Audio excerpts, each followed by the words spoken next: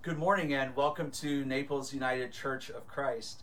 My name is Dawson Taylor and I serve as senior minister, and it's wonderful to be back with you this morning. We're grateful to have you worshiping with us, no matter if you are joining us via Facebook live stream, or joining us through our podcast. We also hope that you'll join us for our virtual gathering place following worship today. You will see in the e-blast that was sent last night, there is a button that you can hit, and that will take you right to the place to join us. However, if you can't find that email, or if you need another copy sent to you, if you'll stop now and call the church office at 239-261-5469, Wendy or Chelsea will be happy to get another link sent to you so that you can join us. And it's a great way to stay connected to the congregation while we are distanced from one another. We'll need your name, your email address, so that we can make sure that we send it to the right place. I also hope that you'll return virtually to join us this Wednesday at 5 p.m. for the Clergy Roundtable. We continue our sacred conversations on race and privilege. This week, I'll be leading the discussions on chapters 13 through 15 of the book, How to Be an Anti-Racist by Dr. Ibram X. Kendi. I also want to give you a heads up that the last night of the Sacred Conversations on Wednesday, July 29th, we will be receiving questions from the congregation to ask a panel of local leaders. We need those questions submitted to us by Wednesday, July 22nd. If you will, just email us at justice@naplesucc.org. These can be questions that perhaps have arisen during these sacred conversations, questions about things here in Naples or Collier County, but we hope that you'll submit those questions by the 22nd of this month so that we can include them in the dialogue that night. Recently, I had the great privilege of interviewing and dialoguing with Marian Lambertson, who is the Chief Development Officer at Grace Place. As you know, Grace Place is one of our longtime mission partners. Many of you volunteer and have been so generous to them through the years. And so I sat down to learn about what life has been like in this COVID-19 era. I hope you'll take a few minutes now and watch this interview. And I want to also let you know that the full interview will be available on our website. I'm here with Marian Lambertson, the Chief Development Officer at Grace Place, a longtime mission partner of ours, and one of our mission partners, like so many, if not all of them, that is making such a tremendous difference in our community, especially in this time of pandemic and life post COVID-19. We were just talking before we began recording about how we are all having to pivot. So we'll hear more about that. But Marian, again, thank you for joining us and making time, I'm sure, in what's a crazy schedule and time. I know summertime especially, and you all were sharing with me about social distancing. So tell me, what is going on at Grace Place this summer? Well, first of all, thank you, Reverend Dawson, for having me and for taking the time to find out what's happening at Grace Place. You guys have been such an important supporter for us for a very long time, and we really appreciate your commitment to our mission of breaking that cycle of poverty through educating children and families. And we have not stopped educating children and families despite the COVID-19 pandemic. So I have to brag a little bit about our amazing program staff. Our program staff just immediately pivoted to how can we continue to work with our children and with our adult students to make sure that there is no break in their learning.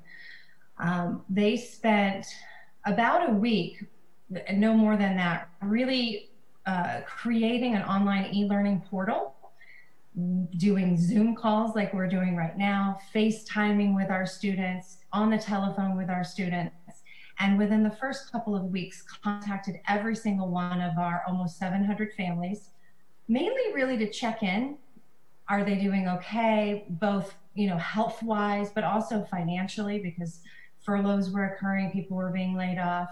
We then went through a second cycle of doing that and contacting every single family to say, what are your greatest needs? And so, you know, I know one of the deep griefs that we had was having to suspend the food pantry for a few months while we were shifting, but then we're so excited to have that back open. We started last month, and then we've got it now planned through the rest of the summer, and just to begin to continue that relationship again. And because the number of families that you're serving in the food pantry, I mean, it's just astronomical. It has grown for sure since the COVID-19 pandemic began. We didn't close our food pantry. It was really important that we keep that open because we knew so many of our families, as well as other community members, because they're not necessarily Grace Place students that come to our food pantry, but within our own families, we have almost 700 families. Over 400 of those families were negatively financially impacted by COVID-19, either reduction in work hours or loss of job altogether, or which, you know, a lot of people don't think about. A lot of moms or dads had to stay home from work because school was closed. Yeah. And so, you know, there was a real need. So we've seen a incredible increase in the number of our families that come to food pantry each weekend. And in fact, one weekend we had over 600 families, but that's out of the ordinary. We normally see right now during the pandemic around 300 or so families each week. We had in place prior to this a sort of a rule that you could come twice a month. We've suspended that so that families can come whenever they want. And our food pantry manager, Patty, is an angel because for those families that are scared to leave their home, she's delivering food to their homes.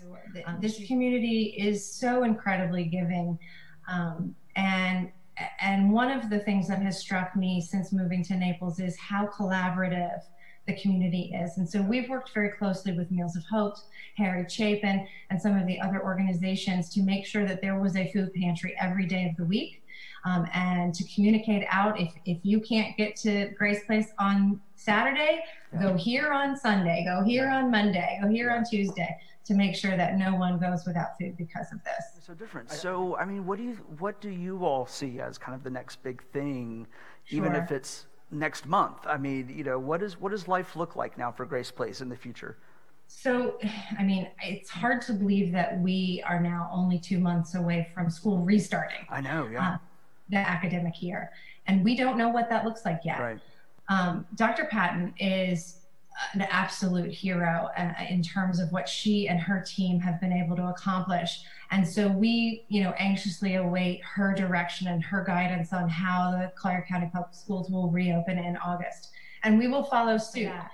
The other, you know, area where we are really having to do a lot of planning and, like you said, throw our old plans out the window, has to do with fundraising. We are a nonprofit organization, as you know, and things are changing. We've been incredibly fortunate because of folks like you and your congregation who have continued to give throughout this pandemic. But some of our giving has to do with events. And so we have 2 events each year. We have a golf tournament, which is currently scheduled for November 14th coming up. And golf does not seem to be the issue, but the event after could be the issue. Right. And then we have our annual fundraising, you know, party, sort of a gala event in March. We're hopeful that that will continue and take place as planned. So thank you for the work that you do. Thank you for allowing us to help empower you and to partner with you, because that's such a tremendous privilege. And so, and then just personally, thank you for taking time today and bearing and all your patience while we get everything worked out here technologically and everything. So it's absolutely my pleasure, and I should be thanking you and your entire congregation for the long-term commitment and support that you have shown for Grace Place. This is why we're here, to support these families, and you know, we have a passion just like you do to ensure that all of our families are healthy, both spiritually, you know, physically, mentally, but also that we break that cycle of poverty and they become, great citizens of Collier County. Our hearts are with you. We'll look forward to having you here when we can all be together again safely soon, and we'll look forward to seeing you soon. Take care and stay safe. Thank you so much. Thank you. You too. All right. Okay. See you soon. Bye-bye. Bye-bye. Again, it was such a privilege to visit with Marianne, and I'm so grateful for all of the ways that Grace Place is at work in our community. I'm also grateful to you, the congregation, and to Bargain Box, and to our Board of Mission and Outreach. Because of all of those efforts, last week we were able to present a BOMO grant and gift from the congregation to Grace Place for $22,510.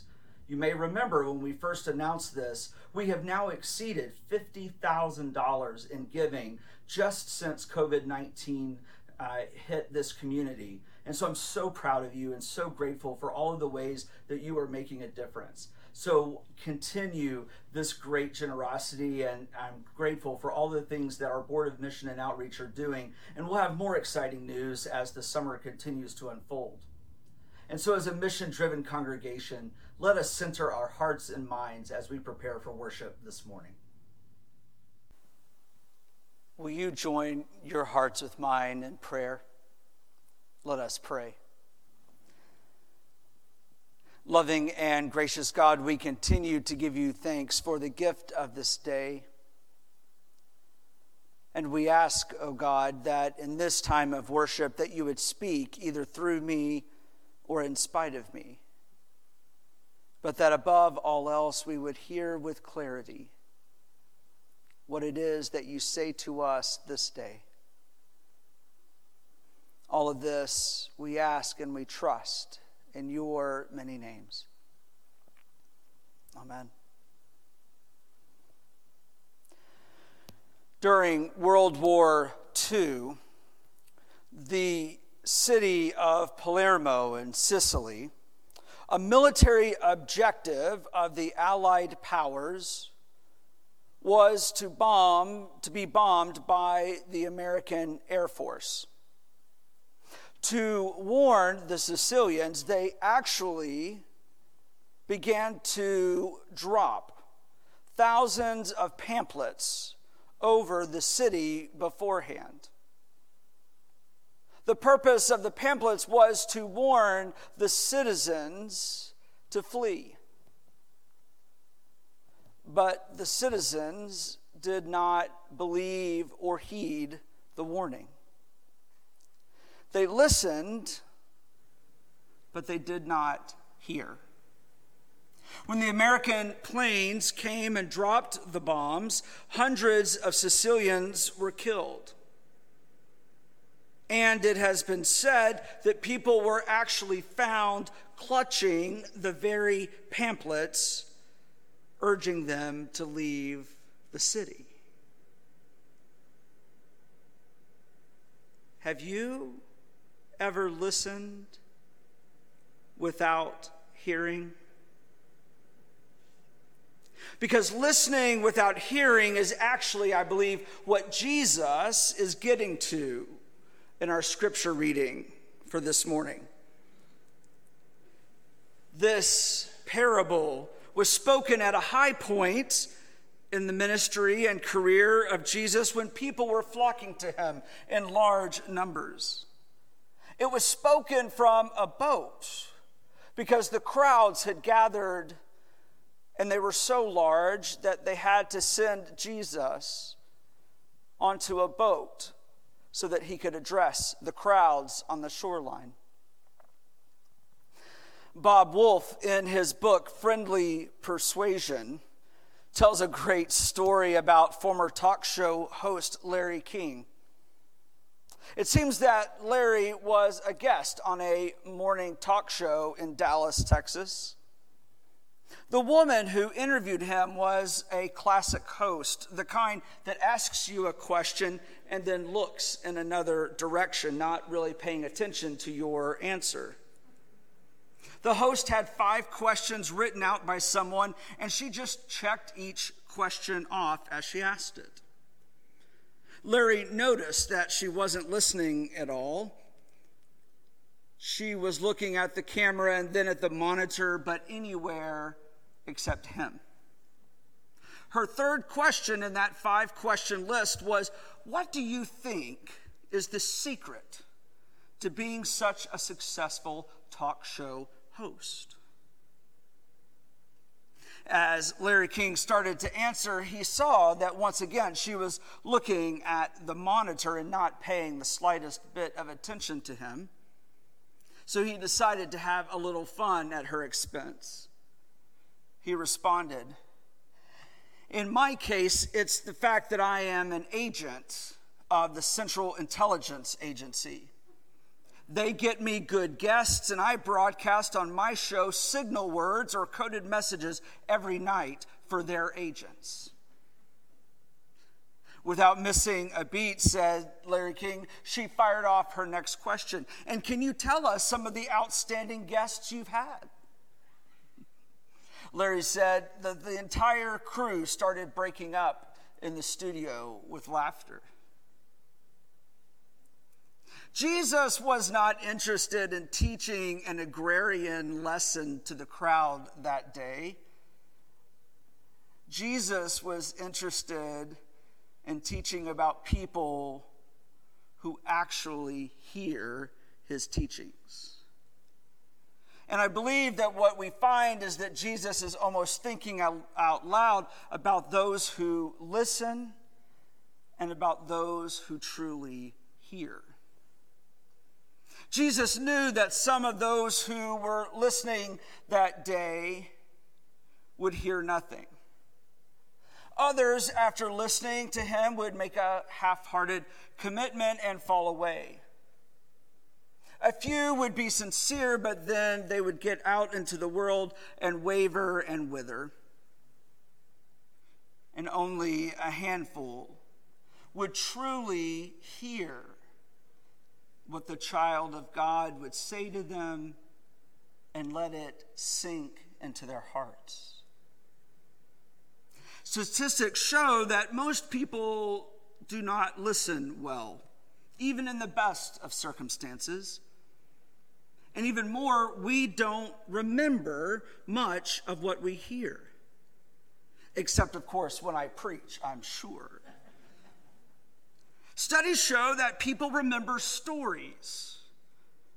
And so I'm sure that's why Jesus used so many parables, a particular kind of story.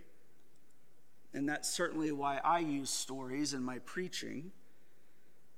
Because we know that listening is difficult, communication is difficult. The problem could be on the part of the listener or the person speaking, or simply the nature of the situation. It's also interesting to note that Jesus' emphasis in this parable is actually not about the sower or the seed, but on the soil itself. Is the condition of the soil receptive to the seed? God is the sower, the gospel is the seed, and the soil is our hearts. The most eloquent preacher or teacher in the world cannot reach the heart that is hardened to the gospel or to life itself if it is choked with the weeds of worldly concern.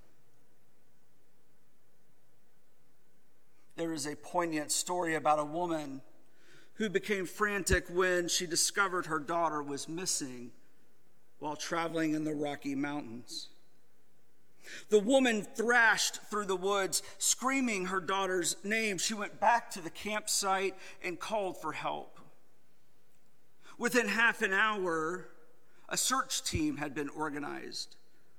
They began sweeping the area, calling out at regular intervals for the little girl. The woman sat down on a rock for a moment to rest. How would she ever find her little girl? She was listening for her daughter's voice, but she could only hear the volunteer search team pounding through the woods, calling out to her daughter, and nothing else. Suddenly, she decided that the other searchers were making so much noise that even if her daughter was yelling or crying, she wouldn't be able to hear it. And she relayed this information to others, and in moments, everyone was silent.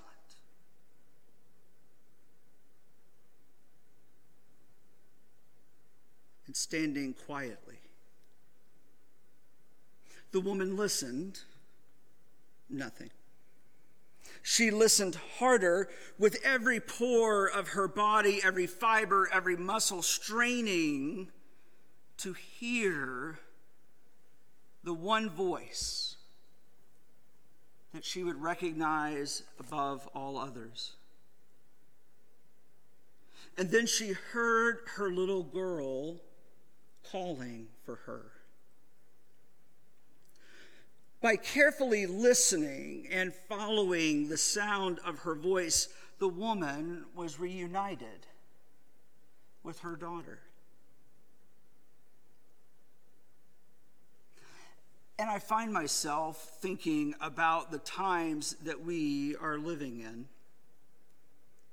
And I wonder how much listening and how much hearing we're actually doing. I believe that we are working as hard as we ever have as a nation to listen to one another over issues of race and privilege and class. I am deeply grateful to our clergy team and to our Justice Committee and to this congregation for the vulnerability that is being shown on Wednesday evenings during the clergy roundtable. And I am heartened as people have already begun asking, what will we do next? And still others have shared with me about what they are reading and watching and studying to continue their edification on deeply difficult topics. And I wonder if we are listening to our public health officials. My father turned 70 a week from tomorrow. My siblings, alongside my mom, have planned a wonderful celebration that included food trucks and live music, family and friends. About 6 weeks ago, that got scaled back instead to a quiet family dinner. And now even that subdued celebration is postponed, as we do not want to be a threat to one another, especially to my parents and to my nieces and nephews. The safety of our family outweighs the desire for celebration.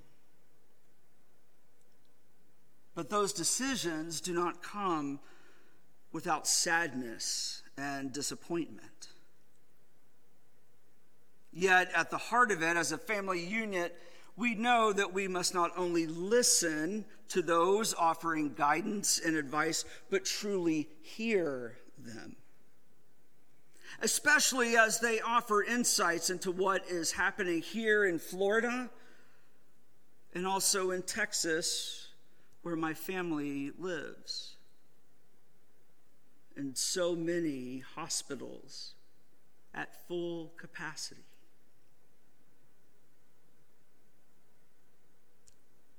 Jesus told a parable. A sower went out to sow. And as he sowed, some seeds fell on the path, and the birds came and ate them up. Other seeds fell on rocky ground where they did not have much soil, and they sprang up quickly, since they had no depth of soil. And when the sun rose, they were scorched, and since they had no root, they withered away. Other seeds fell among thorns, and the thorns grew up and choked them. Other seeds fell on good soil and brought forth grain, some 100-fold, some 60, some 30. Let anyone with ears listen. Are you listening or are you hearing? Are the messages of Jesus taking root in your soul, or are they being scorched because there is no depth, or being choked because it is among thorns? My friends, the gospel, the good news for us today and always, is that we are loved by a God who yearns for us to hear with our whole heart how much we are truly loved. May that message take root deep, deep in your soul this day.